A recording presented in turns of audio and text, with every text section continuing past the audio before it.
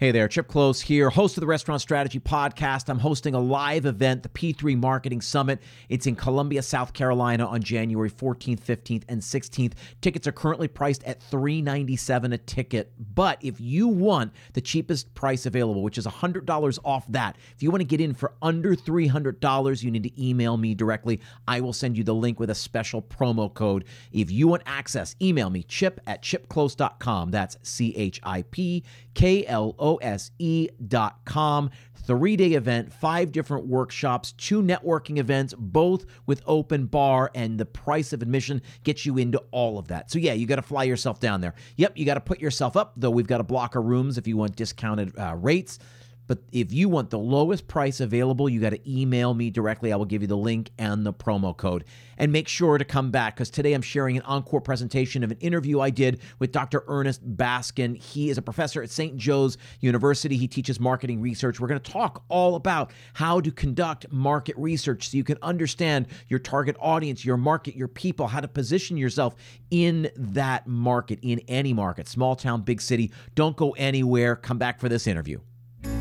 There's an old saying that goes something like this: you'll only find 3 kinds of people in the world: those who see, those who will never see, and those who can see when shown. This is Restaurant Strategy, a podcast with answers for anyone who's looking.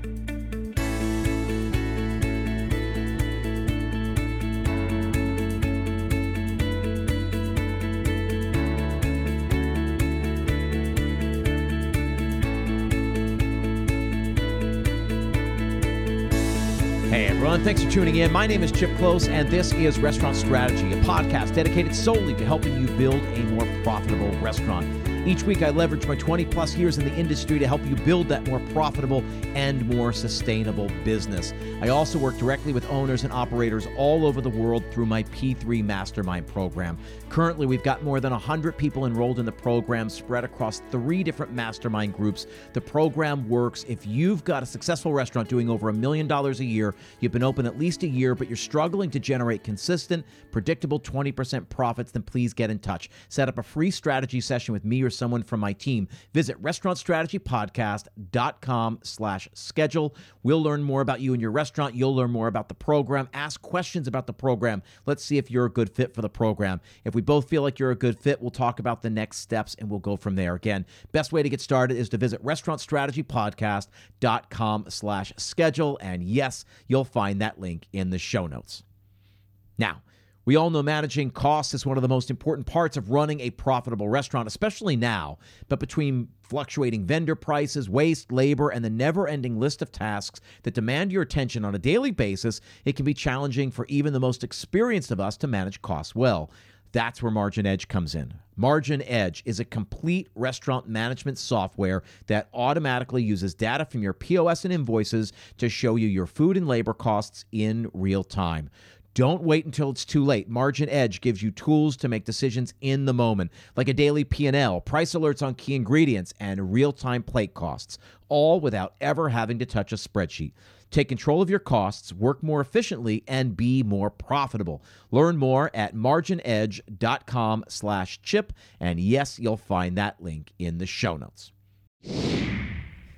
So my guest on today's show is Dr. Ernest Baskin. He's an associate professor at St. Joseph's University as part of the food marketing program, which I know very well. I was introduced to him by taking his class. It was all about marketing research. It was one of the more influential courses that I took at my time when I was going to get my MBA. So I'm thrilled to be able to welcome him to the show. Dr. Baskin, welcome. Thank you, Chip. I'm excited to be here. My pleasure to have you. So your pedigree sort of speaks for itself, but I'll sort of toot your horn for you. You did your undergrad at University of Pennsylvania. I guess you got 2 different degrees there. Cultural anthropology and a BS in economics from Wharton School. From there, I guess you slummed it and you went to Yale to pursue your master's and eventually your PhD. Why did you target those schools? Yeah, so over the course of my career, one of the things that I really enjoyed was thinking about consumer preferences, how consumers make the choices that they do, and also how to influence those choices. And I sort of started learning about that during my undergrad career. And in my graduate school, I picked a place where I knew there were folks that were really, really working hard on those specific questions. If any of you have heard of Danny Kahneman, who famously won a Nobel Prize in economics, talking about choice and prospect theory, one of his students was my advisor, so I kind of like the fact that there is a chain of lineage from a Nobel Prize winner to myself. For sure. So then, I mean, there's so much that I learned from you. There's so much that I hope that you'll be able to impart to the listeners of this show as we start talking about consumer behavior, because consumer behaviors are going through a huge overhaul right now as we're watching habits, routines get upended. What about that particularly interested you at such a young age? So I think the biggest thing that interested me about consumer behavior is how malleable it is. So people don't just have a set viewpoint that can be perfectly predicted 100% of the time. It's affected by the environment that they're in. And I think that's a very powerful tool for food marketers and marketers just in general to really understand. We can structure the environment around our consumers and get them to pick different things that might be better for them, or things that we want them to pick that might be better for us. And sort of figuring out what those levers might be in a variety of situations was my reason for kind of diving deep into this and learning more about it. So you get all these fancy degrees. You left school. What did you do after school? Talk to the listeners just a little bit about that, because a lot of the work you did I found so very fascinating. Yeah, so I sort of actually jumped around in industries. So I did a little bit of work in the pharmaceutical space. So I did market research for a company called ZS Associates, both on the qualitative side and the quantitative side. And then I jumped into St. Joseph's University. So I've been here for quite a while now, basically helping build the future generation of both restaurant and food industry marketers. In while doing that, I've also worked with a lot of companies to get them to think critically about who their consumers are, how to target them better, and also how to influence their buying behaviors. Lots of cool projects in that space that I'm happy to talk about if we have a little bit of time. I do. We do have time. It's the best part of this show is that I always say that nobody just stumbles on this show.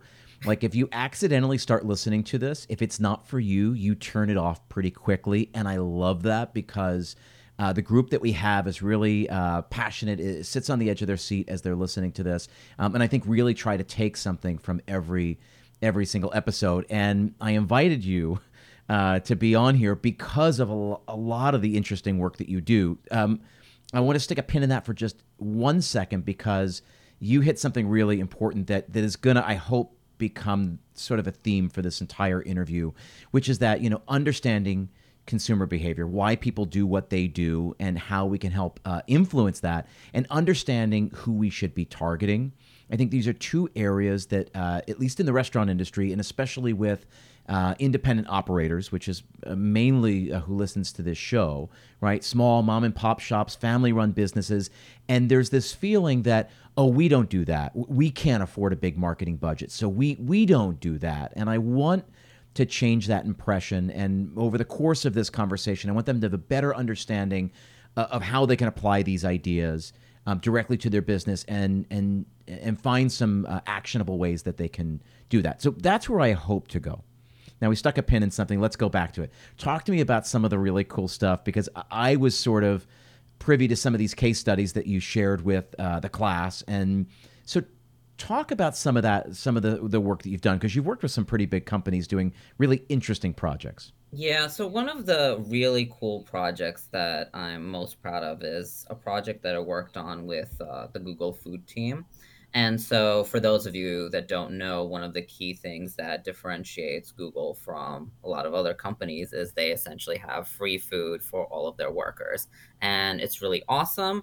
And it helps get especially now, it helps get their workers into the workplace to interact with others as opposed to keeping them all working remotely. So it's a really, really nice benefit. It's a really nice perk.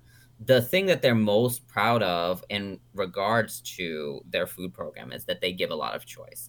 So that means if you're working at Google, you have the ability to pretty much eat in any way that you want. So you can eat very poorly or you can eat very well.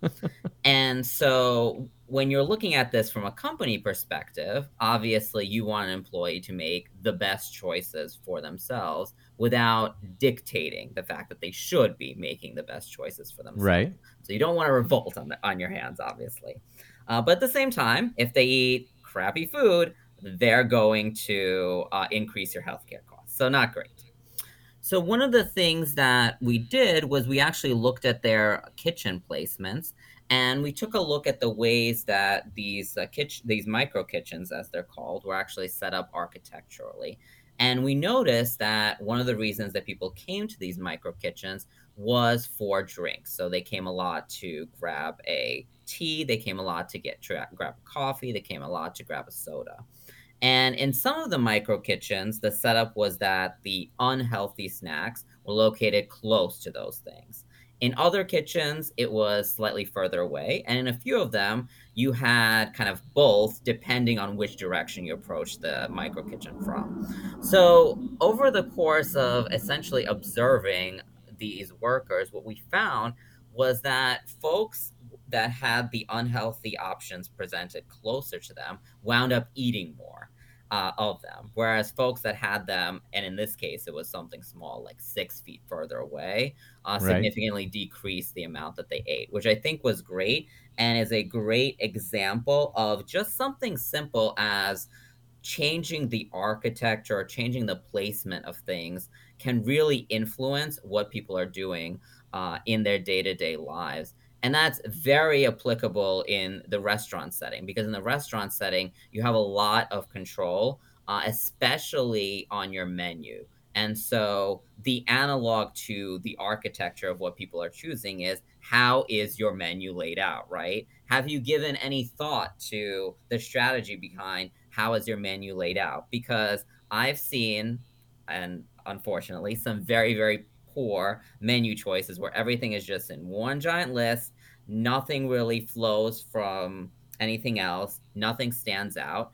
And makes it difficult for people to choose. But what you can do is you can employ a similar thing by making certain things stand out, making certain things easier to find, and that will actually stir people to those choices. So, for example, if you have a really nice pasta dish that you have a higher margin on, that is a dish that you want to highlight. That is a dish that you may want to bold. That is a dish that you may want to put higher in the menu so that it gets seen earlier by the consumer.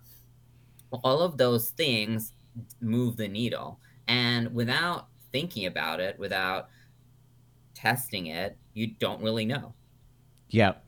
I love it because whenever so I do this exercise. I call it the menu matrix, right? Where we look at all of our food costs, we do all of our costs, and we understand what items are most profitable, and then we lay over a product mix so we see what items are most popular. And armed with those two, when we lay those two results over top of each other, we can tell what's popular and profitable. And then we've got and then by virtue, we also know what's unpopular and unprofitable, and then we know more, and then we've got all kinds of tools at our disposal: the layout, the fonts, the colors, the pictures we choose, the descriptions we select, what we put on the menu, what we take off the menu, how much we charge for certain items. There's so many tools available to us when we start using our menu as a sales tool, not just as a list of everything we're prepared to make that night. Yeah, so on that note, just because you mentioned language, I was actually working recently on a project regarding languages on menus. And so one of the new trends that I'm seeing on restaurant menus is to put these really, really cool adjectives on menus that serve to like elevate the dish so the restaurant owner can ideally charge more for it. And so the thought behind putting these items is, hey, people think they're going to be higher quality, so they're going to ideally come into your restaurant, order them, you have a high profit margin, great. Everything's great there. Unfortunately, what it turns out is that there's not enough thought being given to, do people understand what those adjectives mean? And it turns out that even things like braised chicken, for example, or braised beef, not everybody understands what braised actually is. And Hmm. the problem is you have to understand your consumer. The consumer that doesn't understand what braised is, they actually take the opposite learning from the fact that you're putting braised on the menu. They think that this is a product which is going to cost a lot more, and they also think that it's a product that's not for them. Hmm. So anytime you use fancy words that don't have a association in people's minds already, what they wind up doing is they wind up thinking, this is not a product for me, and I might not patronize the restaurant. Or if I do patronize the restaurant, I might not order that product. Yeah, it's so interesting. So I think that's a good segue to begin to talk about our audience, right? You just said you have to know your market, you have to know your audience. One of the things I've talked about this before on the show, we were talking about this briefly before we hit record. And I was saying one of the common threads I see with a lot of struggling restaurants is that many of them seem to adopt this field of dreams mentality. One of the very early episodes of this podcast, I sort of hit that head on, right? Everybody knows Field of Dreams, 1989 movie with Kevin Costner. Hears a voice who tells him, if you build it, they will come, right? If he clears his cornfield and he builds a stadium, the players will come and fans will line up to watch these, long dead ball players coming back to life and playing, classic game of baseball, right? If you build it, they will come. Just trust, have faith. And I find that a lot of restaurateurs adopt this mentality, whether they would admit it or not. They say, we're going to do great food, great service in a cool space. Of course, everybody would love to be a part of this here. And that's sort of what they hang their hat on, not stopping to realize that the market now, especially in restaurants, are so saturated. There are better restaurants and more great restaurants now than there were 10, 20, 30 years ago. So we're competing against other restaurants that have great food, great service, and stylish spaces. That a lot of times it could be solved by the restaurateur stopping and looking around and saying, in my opinion, right, like, what's missing? What do people not have? I see that people have this and this and this and this. What don't they have? I always say, what's the problem that I'm uniquely qualified to solve? That gets to target market. That gets to understanding our audience. And it gets to this idea of marketing research, because that's all easier said than done. I can sit here on the sidelines and just say, this is what you should do. But this is really what you do. And this is one thing that you really ingrained in me and my fellow cohorts. So talk to me about how an independent operator would begin to wrap their head around that. And this is not going to be a soundbite answer. I know this is going to be long and complicated, so let's get into it. So one of the first things that I want to say is I want to debunk a very common myth, which I think you might have mentioned. Market research does not have to be expensive. Finding out what your consumers want does not have to cost an arm and a leg. It can cost an arm and a leg, right? So if you hire a big fancy firm, it will cost you lots and lots of money. But the thing is, as an independent operator, you don't have lots and lots of money. So you need to do market research on the cheap, and that's perfectly fine. You literally get the exact same answer whether or not you hire the big fancy company or you do it on the cheap. The nice part about doing it on the cheap is you are much closer to your customer and you can get a lot more information than you might get in a very distilled answer from hiring another company.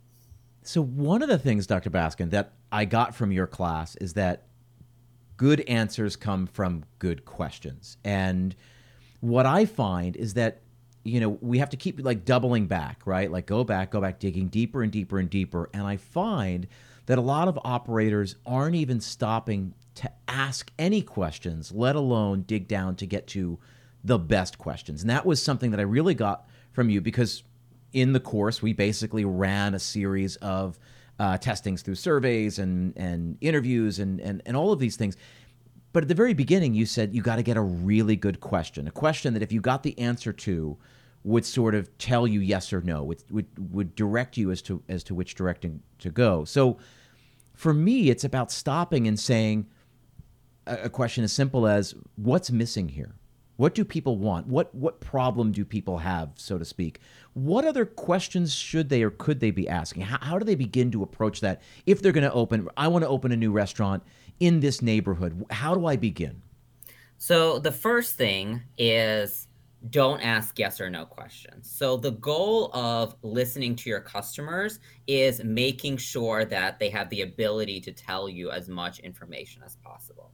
So asking yes or no questions is the quickest way to shut down conversation. Because if you Okay. say, "Do you want Mexican?" and they say yes, okay, end of conversation, done. Right. Whereas if you ask a bigger question about what are their different types of food preferences, why do they like those foods, you might get a more deeper, nuanced version of what they like and a more deeper, nuanced version of the characteristics of the customers in that neighborhood. So, nuance is really, really important. You want the questions to be as broad as possible.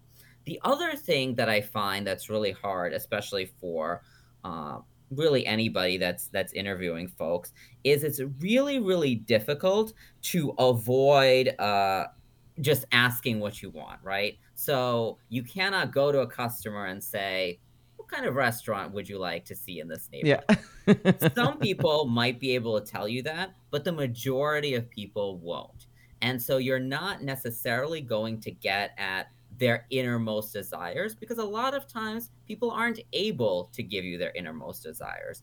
Yeah. And my favorite example of this is if we go into the tech space for a second. If you think about when the iPhone was first developed, nobody in a room, if you'd have asked them, "Hey, do you think this product that combines email, phone, and apps," by the way, you have no idea what an app is at this point either, Right. would work and would you like it? Nobody could have come up with that. And also, nobody could have said yes. The key learning comes from identifying problems that people have, and Yep. then you yourself on the back end try to figure out ways of solving that problem. So, So oh yeah, sorry, go on. no, so famously Steve Jobs, right, wrote in his journal or whatever in a memo to his senior team, said, "I think there's a point in the future where we're going to need to be so connected that everyone's going to need not only a computer in their home but a computer in their pocket." And that was the little seed of germination, right? That he saw a problem that was quickly arising that nobody Exactly. knew, but he said, and everybody famously, right? They did their roundtable and they said, well, people already have a phone in their pocket. They're not going to put another device in their pocket. And he said, okay, so we'll replace the phone. Just make it so this device can also be a phone. If you're telling me people need a phone and they're not going to carry another device, then we'll just take over the phone space. But he never set out to take over the phone space. He never set out to create iPhone. He set out to create pocket computer. And the only way to make it jive with the market by understanding people's behaviors and habits. So that story is really interesting. It speaks right to it that he figured out what's the problem that people have, or what is the problem that he saw that people were going to soon have.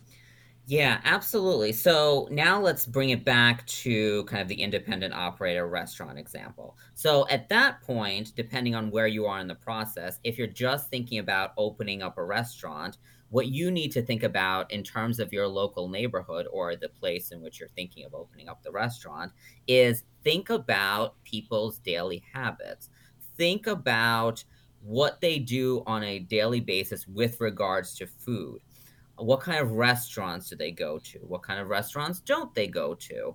What do they feel as if they're missing in their daily lives? By asking these questions about their lives and their relationships with food, what you can come up with is this is the white space that is currently not being served in potentially a very saturated market. And then you can get a much clearer idea of this is how I can target a restaurant. This is what my concept might be, and this is a menu that might resonate in this place. Now, one of the things I'll add here is that that's a snapshot. That's a point in time. You can't rest on your laurels, right? So market research is always ongoing. And so a month from then, 2 months from then, a year from then, if your sales start sagging, it might be time to go to the drawing board. Maybe what you're offering is no longer solving a problem for your customers. And you need to go back and ask them, what is their current problem? What are they looking for? What can you do to solve that problem? And adding into that, sometimes it's a thing that you may not have realized, and it'll take your customers to tell you, this is what I'm missing, or maybe this is what has changed about your restaurant that is now making me go kind of elsewhere. So when you talk about go and ask your customers, I mean, obviously surveying your customers or surveying people in the area, a base of people within the population in the market you're looking to. But I always think in terms of asking the customers too in a broader term, right? Like just observing what people, I mean, famously, right? You hear some crazy restaurateurs from 40 years ago. They said, oh, I sat there and I counted how many cars came in and out of the parking lot. I counted how many, in each hour. Like that's a way of asking a question and understanding your consumers. Like where do people go when they get out of the subway? I think of this in New York, right? Where do people go? You watch 50 people, 100 people get off a train stop after work. Are they going to get a drink? Are they going to get dinner? Are they going straight home? Are they going to pick up food on the way home? Are they going to the grocery store? By understanding where those 50 or 100 people go, you get a better understanding of how this group behaves, what their natural routines are right now. You bring up a great point. Observation can give you a lot of information that the consumer is not necessarily willing to give directly to you. And the grocery business has traditionally done a lot of observation, where they will just walk around the aisles and just see how people are looking at various products on the shelves, what they're stopping to look at, what they're just walking by, and how they're navigating the store, and they'll use that to make changes. So the exact same thing can be applied to the restaurant space. And you might say, well, they talk to my waiters, they talk to my servers, right? All the time. And my servers have a pulse on exactly what's going on. Well, they may or may not, right? Many customers don't really want to unload on the server, especially when the server is already overstretched. So they don't want to tell them, hey, this dish is bad or this other dish could use more seasoning. They don't want to unload that on the server because they just think the server is busy and they'd rather not cause a conflict. They're conflict avoidant and they'd rather just take the meal, pay for it, and then just never show up again. So one of the things that I think the restaurant industry could do more of is essentially put in that observation piece, right? So you as a manager just sit out in the front and listen to conversations. When was the last time you just took a beat, paused, and just let the atmosphere of your restaurant sink in? I think what you'll find is that the restaurant business is brutal. It's quick and fast paced, and you often don't have that time to sit down and really listen to the din of the customer conversations going on around you. And oftentimes, if you listen, particularly after food is brought to the table, you'll hear very interesting side comments about the quality of your food and the value of your food. Another time when those comments typically come up is when the check comes and people are trying to decide how much they should tip. There's also offhanded comments about the quality of food, even though theoretically you shouldn't be tipping based on the quality of the food, but people do what they do, No, right? I love this, and you brought up this word value, right? And it gets to this idea of this brand promise, right? That explicitly or implicitly, we as merchants, anybody selling anything, we make a promise with the consumer. We promise to provide this sort of experience with this level of food, blah, blah, right? And then we either deliver on that or don't. And the delivery or the non-delivery is subjective because it's in the eyes of the consumer, whether they felt like, oh, that was worth the money we just spent, to your point, or this is not what I expected, or this is not what I was in the mood for, right? Your idea of braised beef, right?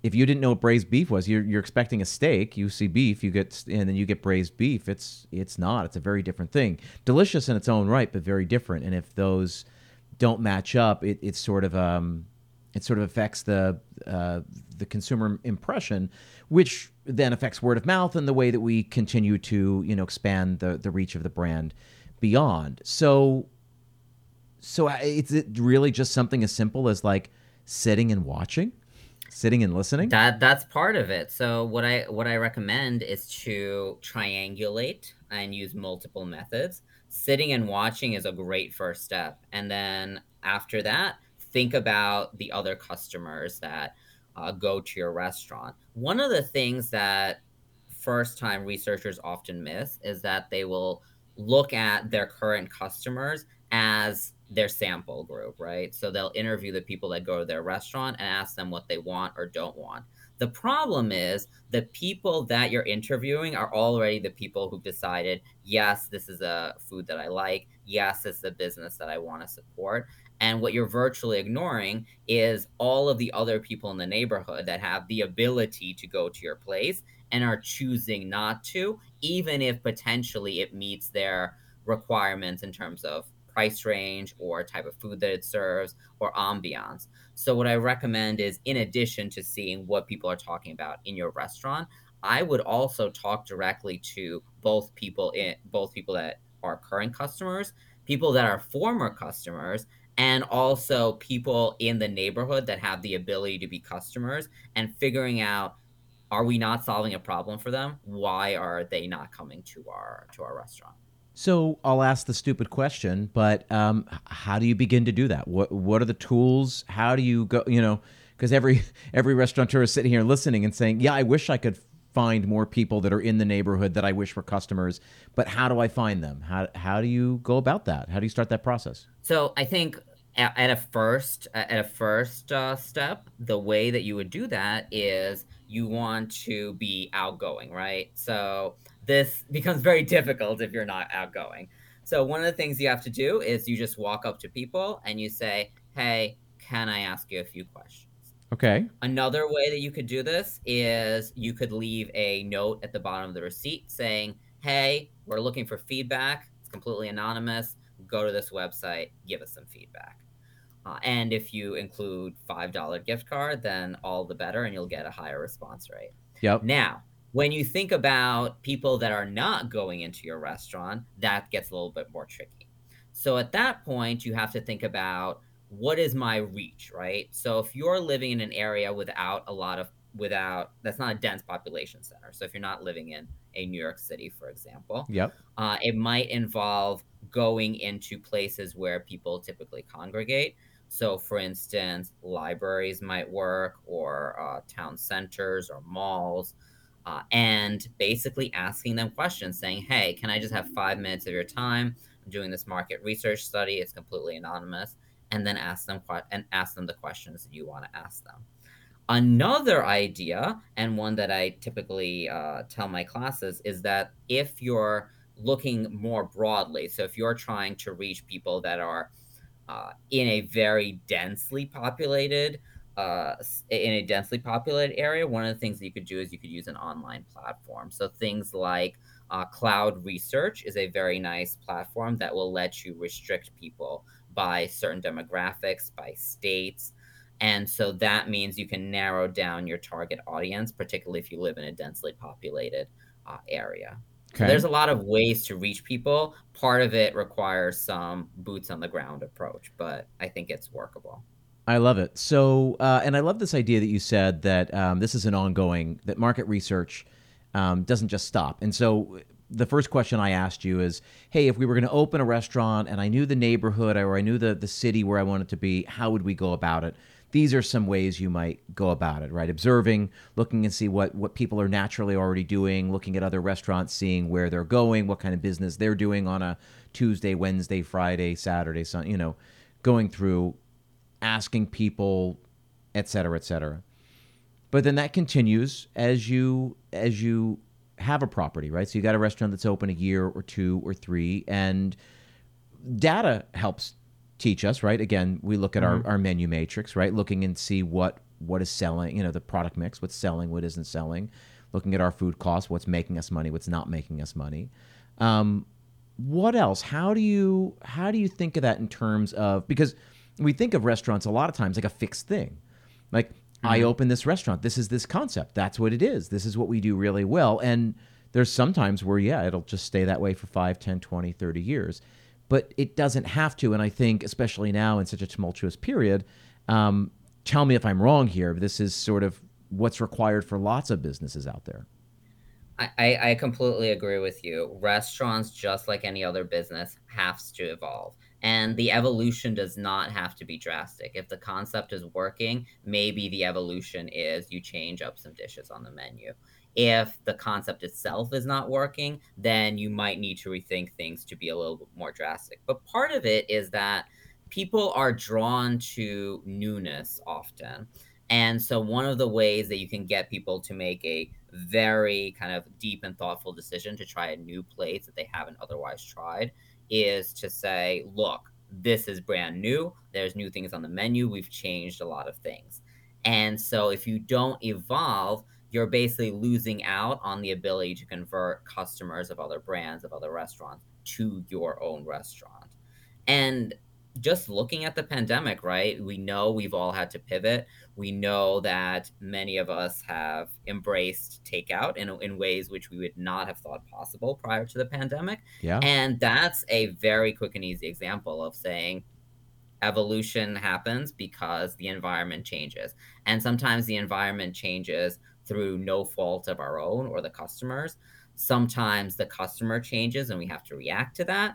But change is happening, whether you like it or not. You have to recognize that that change is happening and you have to react to it appropriately. Today's episode of Restaurant Strategy is also brought to you by the P3 Marketing Summit. This happens January 14th, 15th, and 16th, 2024. I'm co-hosting the event with a good friend and colleague of mine, Rev Ciancio. It's happening in Columbia, South Carolina, a 3-day event, 2 full days of workshops, 2 parties. You absolutely do not want to miss it. Tickets are on sale now. We're capping this at 100 tickets sold. We've got half of them already gone. If you want to be part of this, visit restaurantstrategypodcast.com. You'll see the banner across the top, or you can find the link directly to the info page for the event in the show notes. Again, the P3 Marketing Summit happens January 14th, 15th, and 16th, 2024. Come join me. Be in the room where you can level up your marketing. I hope to see you guys there. How do you think about target audiences? I mean, one way that I've always done this is I've thought in terms of personas. I was working for years. The last true restaurant where I worked in was Gotham in the heart of New York City, 35 years young, right before the pandemic. It closed and then reopened after, but I was doing a lot of their marketing. And I used them as an example because there were different personas who came in, right? We had the business dinners, the client dinners, closing dinners, right? We also had the tourists. We also had the wealthy people in the neighborhood who lived in the West Village, one of the the highest the highest income per square mile in the country. So business people, we had tourists, we had locals who just had lots of money, and then we had the special event people who wanted a really great place to celebrate a birthday or anniversary. It was going to be one of 2 or 3 really nice meals, and it was a splurge. They were all coming for the same experience, but they came for very different reasons.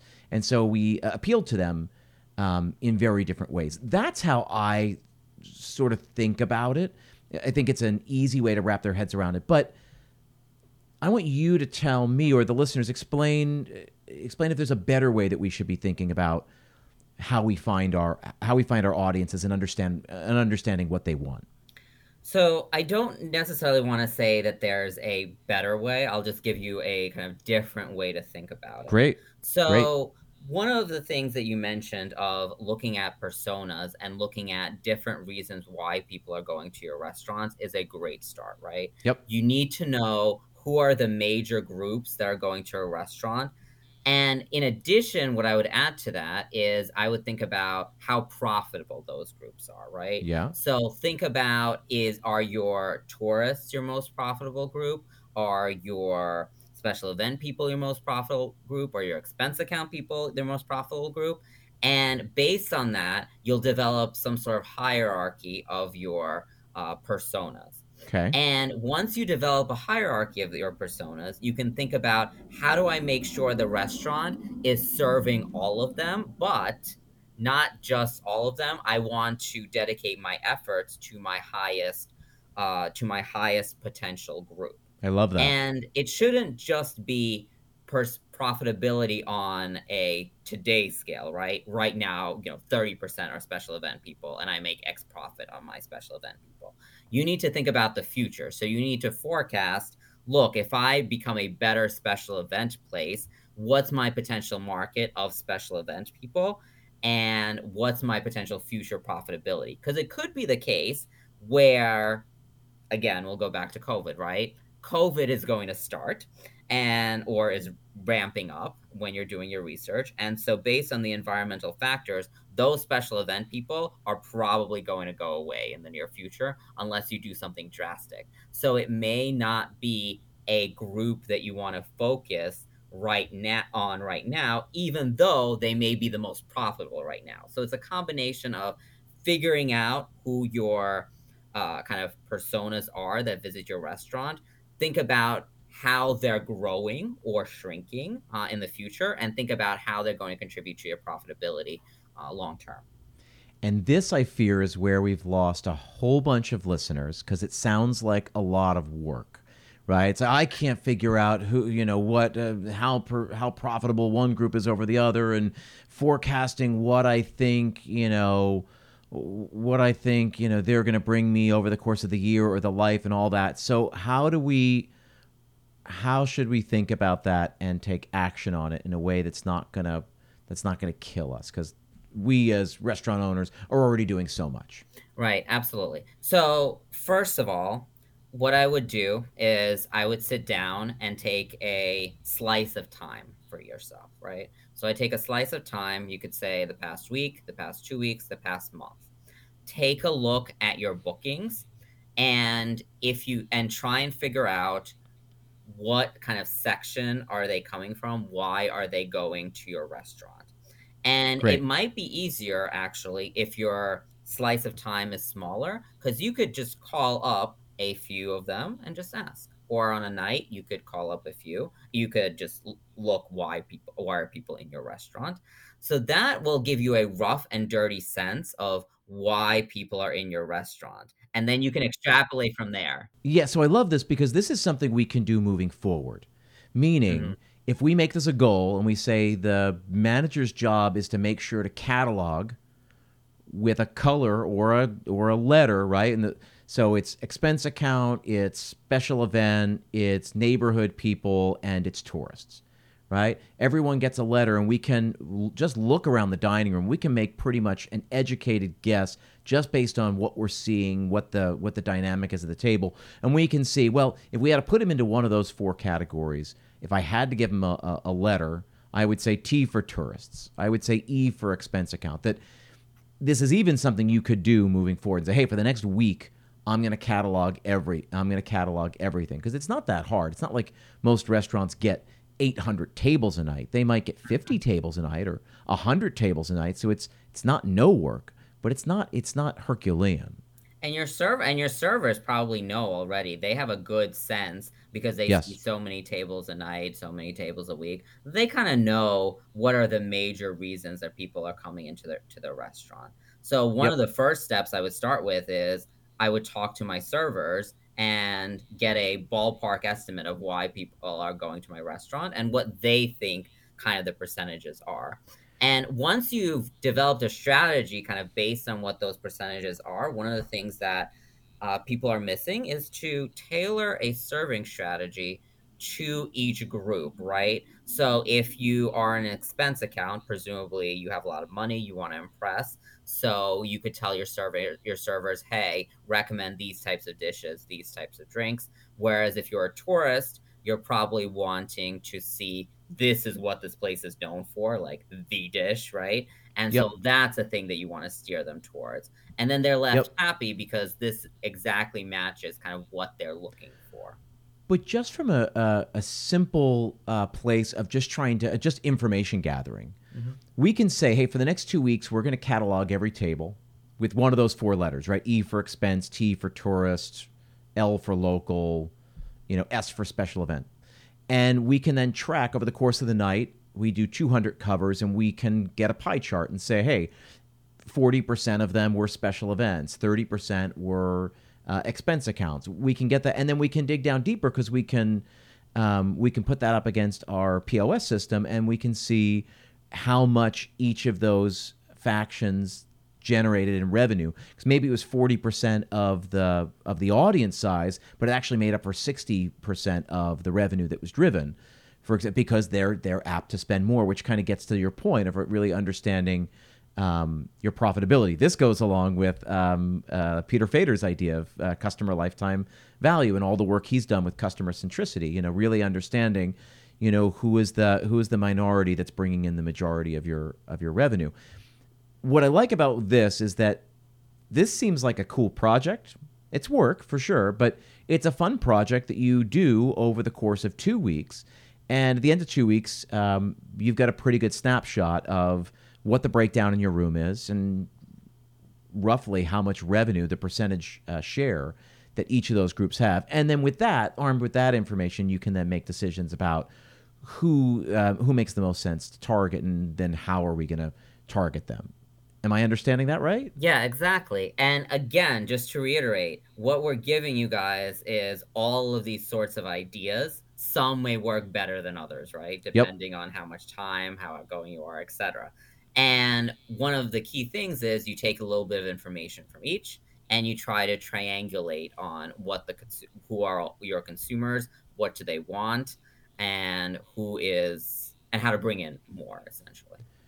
So let me ask you a question that's sort of related, but also sort of unrelated. Let's say you got a really great restaurant, right? The food's good, the service is good, all of that. You've got a good, loyal fan base, but it's small. So basically, you found your people, but they're not enough to keep you alive.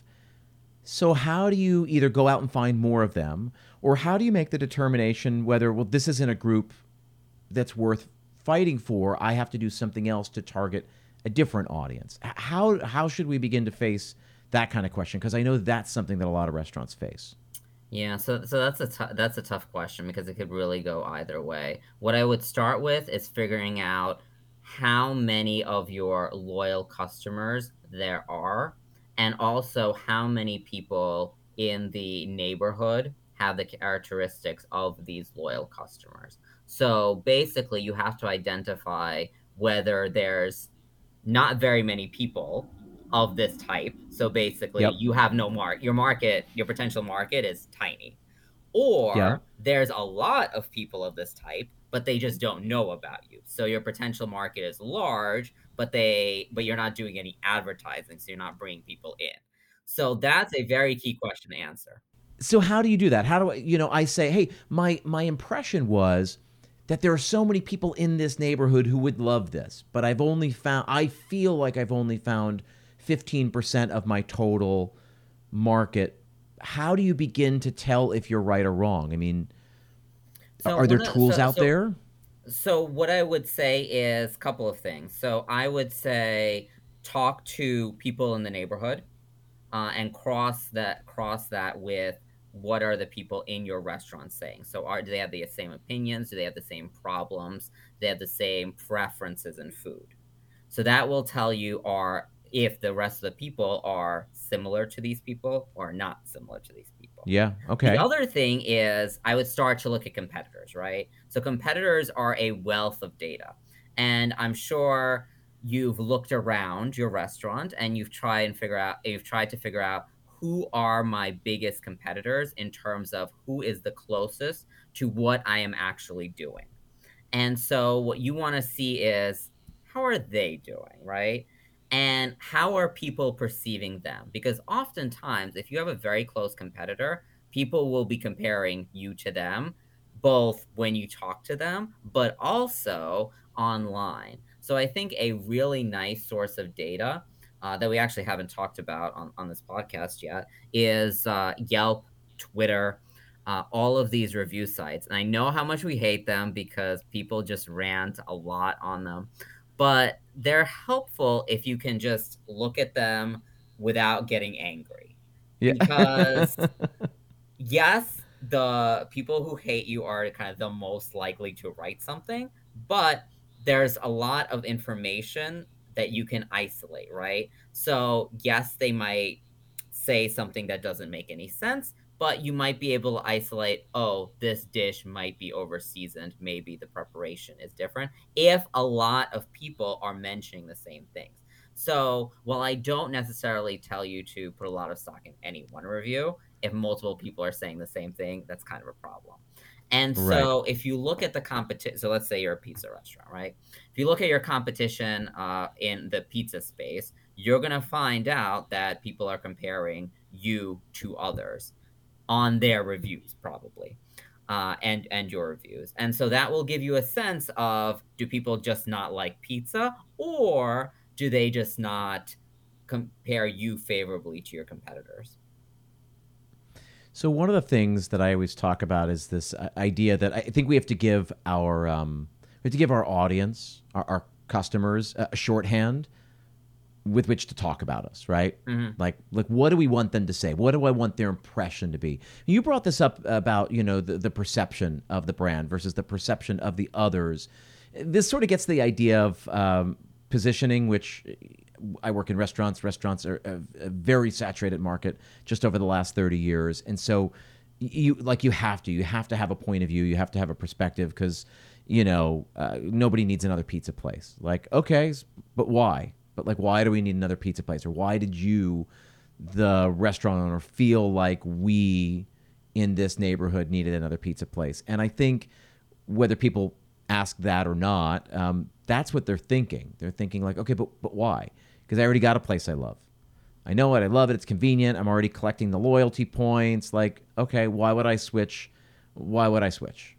How do you begin to think about that? Again, sort of hooking on to what you were just talking about. So positioning is really really important, and you hit the nail on the head there, that if you don't have a crystal clear positioning to your consumers, they're just going to keep with the status quo. They're just going to go to the restaurant that they have always gone to. And if I can circle back to when we were talking about the brand promise, positioning ties in intrinsically with the brand promise, because your positioning will influence with your brand promise and will influence what your consumers will expect of you when they come into your restaurant. Yep. And so, what I caution you when you're coming up with this positioning is, there's a sweet spot here. You can promise the world, but are you able to deliver? Because at the end of the day, if you go back to the consumer psychology of why consumers return to restaurants, they return based on their satisfaction. And satisfaction is their expectation as compared to reality, the expectation being set by the brand promise. Yep. And so some restaurants operate very profitably by setting a very low expectation of, this is just a late night hangout spot. Our food is Yep. crappy, and you're not going to get very much. But you come in, you're drunk, you're hungry, great, we're good, we feed you, and you keep on coming back because you're satisfied, because what you got is actually so much more than what the brand has promised you. I love this idea, but let's dig a little bit further because the difficulty is right when the market is so noisy, right? There's so many ads, there's so many everything, right? It's so hard to cut through the noise, and so we have to get attention somehow. So it's this idea of under promise over deliver. But if you under promise, nobody's going to come in because you're like, that's not a really good promise. That's why So it's a I'm sweet just going to. spot. So talk to me about that. How do you thread that needle? So again, you have to think about what are the brand promises in your area, right? So if there's a lot of people that are brand promising on the lower end, then you're probably going to want to brand promise something a little bit higher. If there's nobody brand promising on the lower end, and there's a spot in the market for this late night hangout with like really cheap greasy food, that's kind of where you want to brand promise. So it goes back to seeing, what are all your competitors? What are they all doing? What do the customers broadly want in the marketplace? What are they missing? And try to figure out a situation where you're placing your brand promise in an area where your customers are kind of missing something. And I feel like we're talking about the fact that, this is super easy. Everybody should be able to do it. But I want to say that it's not easy. It's actually very, very difficult. But it is an exercise that, while difficult, reaps rewards. And the key underpinning is getting data, getting information, and using that information to understand who are the groups of customers in the market that I have versus I could potentially have, and Yep. figuring out how to get them to my restaurant, whether that's advertising, whether that's word of mouth, whether that's changing my concept to better meet their needs. Any of that is kind of fair game. But at the end of the day, there needs to be a meld between who the customers are and what they want and what you're offering. And that's circling back to, I think, the very beginning of this podcast, right? The very Yep. beginning Yep. of this podcast, we talked about how it's very easy to say, look, I like to make pizza. I think I make darn good pizza. Let me just make pizza. But at the Yeah. end of the day, you need to know if that's what your customers want. And if there's a big So enough group of customers that want the type of pizza that you're going to create. it's so funny. So you just brought up something that I haven't even really voiced yet. I've been writing about it and sketching about it, and I haven't really published it yet. But this idea of like two ways to market a product. You come up with a product and you figure out who might want that product, or the more successful way of looking around, see who needs something, and you craft a solution to that. But the answer to that, if you build it, they will come. If you build it where people need it, so like people want to build, I love pizza. I want to do a great pizza place. There's probably a better where. There's probably somewhere you could do that. It might just not be where you're looking, right? So I spent, the last 8 years living in Brooklyn. Like, let me just tell you, like Brooklyn is full. They don't need any more pizza. We certainly don't need any more mediocre pizza. We've even got great pizza. We're full. Like we're full. So, but there's somewhere else that's probably not full. I just moved to this new town in New Jersey. I hate to say it, but I have not yet found good pizza. So there's an opening here, from what I can tell. There's white space here, and I'm sure you can go to a lot of other places in the world and find that. So then that's a hard decision. It's tough to say, yeah, well, you got to get up and move, go to a different market. They'll embrace you because there's nothing as good as what you're doing. But that is the other piece to this as well. Like understanding the who and the where are indelibly connected. I agree with that. And I think that moving is not necessarily as bad as you make it sound, right? So we're not moving across the US in many cases, right? Yep, So yep, it could be as simple as moving across the river, right? And looking for real estate in a different place. And so yep. if you look across, not just the restaurant industry, but the grocery industry, right? People make this calculation all the time, especially for established brands. So once you already have a chain, and you have an established brand, you know what your concept is. The way to go about expanding that chain is not to say, you know, is not to say, I don't know where to go. Let me just plop wherever and people will come. You don't want to do that. You want to do some actual research, figure out where their customers that your chain might appeal to, and then put your place there. And once you start getting big, a lot of money winds up going into figuring out real estate and figuring out where you should be placing your store, because your store or your restaurant, because the real estate becomes fairly expensive. And you want to make sure that once you have something that's big and fairly established, you want to make sure that you figured out the exact best place to put it.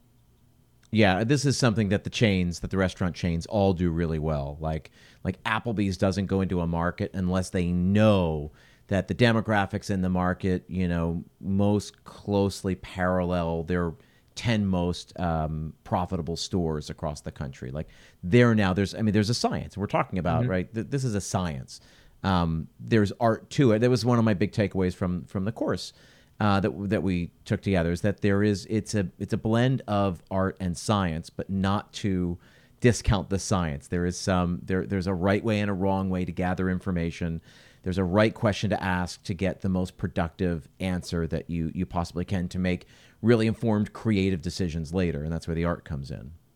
Exactly. And so, what I want to kind of emphasize to the listeners is try, when you ask the question, try to dig deep beyond the surface answer. So, why are people saying the things they are saying? Why are people posting the things they are posting? You want to dig beyond what people give you on a first blush and think about what is the psychology behind why they're doing what they're doing, because that will lead you rather to the exact point and the exact information that you need. So I want to scratch a little bit deeper there, because into the psychology conversation, because most of us don't have a degree in cultural anthropology, and I can see how it would be very, very helpful. How can we? How do we do that? How do we dig down and get the answer below the answer? The things that they're not telling us, but they believe. How do we get into the minds of our consumers? So the way that I usually think about it is you want to ask why questions. You want to ask many questions so that you can see themes running across their answers. So sometimes people will answer questions about their day, their food preferences, their life in a variety of different ways, but they can't articulate what their problems are and what the common themes across all their answers are.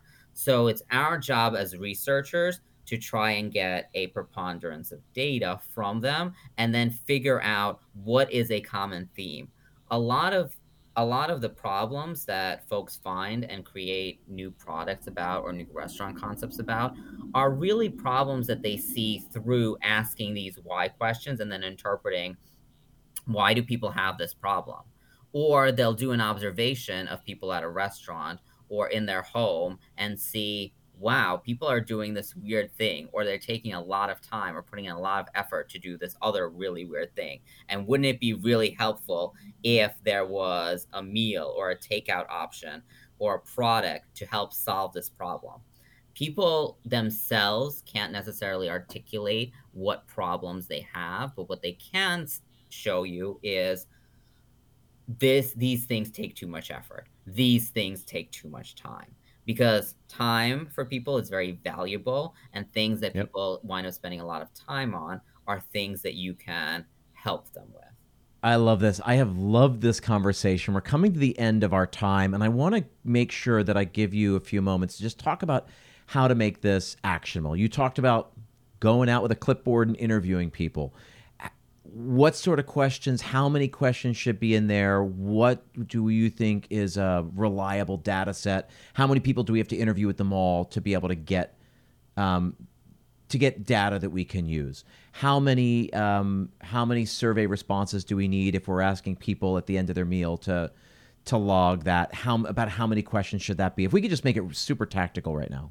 Right. So the way that I think about it is you want to get as much data as possible, but without impinging on people's time. So if you're doing kind of quick stops at a mall or quick stops at a restaurant, you should really have very few questions, very broad questions, and don't take above 5 to 10 minutes. And that's really even pushing it, right? Yep. What you want to do is keep it short, sweet, and people will be more likely to give you their attention. Uh, how many people? Unfortunately, there's not a clear answer to that. It's enough people until you see people are repeating themselves. So that's kind of Okay. what I tend to think about as the kind of closing. When I see that people are repeating themselves, when I see that the themes are starting to be very similar, then I know I kind of hit the nail on the head to the answer to my research question. And for qualitative research, sometimes that can be as few as five or 10. So it doesn't have to be a lot. On the other hand, if you're doing something numeric, so you're trying to categorize what types of people you have in your restaurant over the course of a 2 week period, at that point, you need a little bit more people, because you want to be really sure of your numbers. And the more data points you have, the more accurate and the less noisy your numbers are going to be. So if you're working with anything quantitative, I would recommend more. For qualitative, I look at when is the theming relatively clear. And at that point, I'll do one interview and basically just test out that theme. Like, does that theme work? Yeah, I love it. and that I and love it. that's pretty much it. Yeah.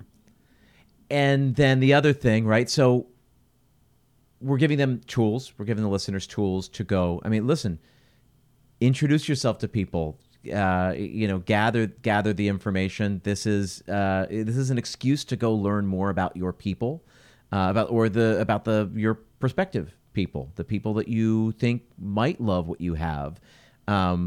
I think there's an opportunity there. And then the other thing, and I want to make sure that we don't lose sight of this. We talked about this a little while ago, earlier in this interview, but this idea of gathering information about who's actually dining in your restaurant. I gave the example of Gotham. Gotham had maybe 4 personas, right? Like pretty much I could look around the dining room on a Thursday night and everybody fit into one of those 4 groups: tourists, expense accounts, right? Locals, or special occasions. There was a restaurant right near my son's preschool, and famously we would always go there on Friday nights. I could pretty much look around, and it was young families, it was couples on like a first date, second date, or it was like tables of ladies. Like it was pretty much. Now, were there a couple of guys there that were all? Yeah, I mean, everybody didn't fit in so neatly, but for the most part, 95% of the people on a Friday night fit into one of those 3 buckets: young families, couples on a first, second, third date, or tables of ladies, right? Ladies' night out. So I would challenge you to do that, to see if you can categorize all your tables, keep track of how many covers, what percentage each persona made up, and what sort of revenue they all drove. That was something we talked about. And Dr. Bascom was also talking about finding opportunities. Don't just drop in, but make it a dedicated thing. You sit for a half an hour and you listen to conversations. You hear what happens when food gets dropped, when the check gets dropped, and do that for a half hour chunk, an hour. Do it at various times over the course of a week or two, and see what you learn, because invariably you're going to learn something. Yeah, absolutely. And I think that at the end of the day, our goal here is to make you a more successful operator, a more successful restaurateur. And so once you learn whatever it is you learn, then it feeds back to your restaurant. And don't be afraid to make changes based on what you learn. It's such an important point that we've all learned the hard way over the last 2 or 3 years. Again, I hate the dreaded pivot word, right? It's not about pivoting. It's not like we did this and now let's do something else. The word really is evolution. I did this, but now I have to do this, or now I have to do this in addition to. That we're always growing and changing. We like to think that it's a fixed concept because we're used to seeing an Applebee's, and an Applebee's got that right, and then they just kept making more Applebee's, and Applebee's is what it is, and it's what it's always been. But most restaurants don't have the luxury of that, and we have to continue to serve our audiences in the ways that they need to be served, and through observation, through interview, by doing marketing research, we understand what it is they want and how we can better serve them. So it's funny that you mentioned the word pivot, because I hate the word I pivot hate it. also, because some of these changes can be just so minor. So we talked about some potential changes being on menus, right? Yep. That's a very minor change. It's I wouldn't even call it an evolution. It's just an incremental change Yep. that could potentially have very large ramifications for your business in terms of profitability. So yes, sometimes if your business is not doing super well, you might need a large pivot. But in most cases, the outcome of this is not going to be a large pivot. It's going to be a small incremental change that's going to have kind of positive ramifications for your I business. love it. I always think of the best example of this that comes to mind is when I was working at Gotham in New York City. We were famous for our apple tart tatin. And every night we would sell out. Every night we would sell out. And one of the things that we learned is that we started really pissing people off when we would always sell out, because people are like, oh, you're already out of that? So all we did was take it off the menu and we just hand sold it, because they could make 22, right? We had 22 pots. We could make 22 of them every night. And when they were gone, they were gone. And so what ended up happening is like, oh, you still have it tonight. Great. People were overjoyed. Meanwhile, if we didn't say anything and they said, oh, don't you have the apple tart tatin tonight? Then the response was easy. Said, no, we only have a limited number. We've sold them all. we've sold them all tonight. And it then gave us a sales opportunity. We could greet the table. Hi, welcome everyone. Glad to have you here tonight. Listen, I just wanted to let you know our famous apple tart tatin, we only make 22 of them a night. I still have a couple available. If you want me to reserve one, you have to order it now. It's not going to be ready. They're not going to be here anymore in an hour and a half when you're ready for it. And so it's this like supply and demand thing. We're able to charge more for the item. We're able to really serve people, get them really excited, meet their expectations, all of that stuff. And we're able to sell more. You get done with a big fancy meal. There's plenty of tables who are like, oh, I'm stuffed. I don't want to do dessert. But here we got the dessert order an hour and a half before they were ready to have dessert. And so we actually used it to drive more sales that way as well. It was something that we learned the hard way by just observing what was going on in the dining room. Exactly. And in some cases, some restaurants can have different dishes which take different amounts of time to prep. And so if there are dishes, so for instance, tapas restaurants may have paella, and paella takes a very long time to make as compared to tapas, which can come out very quickly. And so rather than just say, look, here's tapas, here's paella, and then somebody orders just the paella and it takes ages, just by forewarning people that this is a thing on your menu, just be aware, it actually improves the customer experience quite a bit.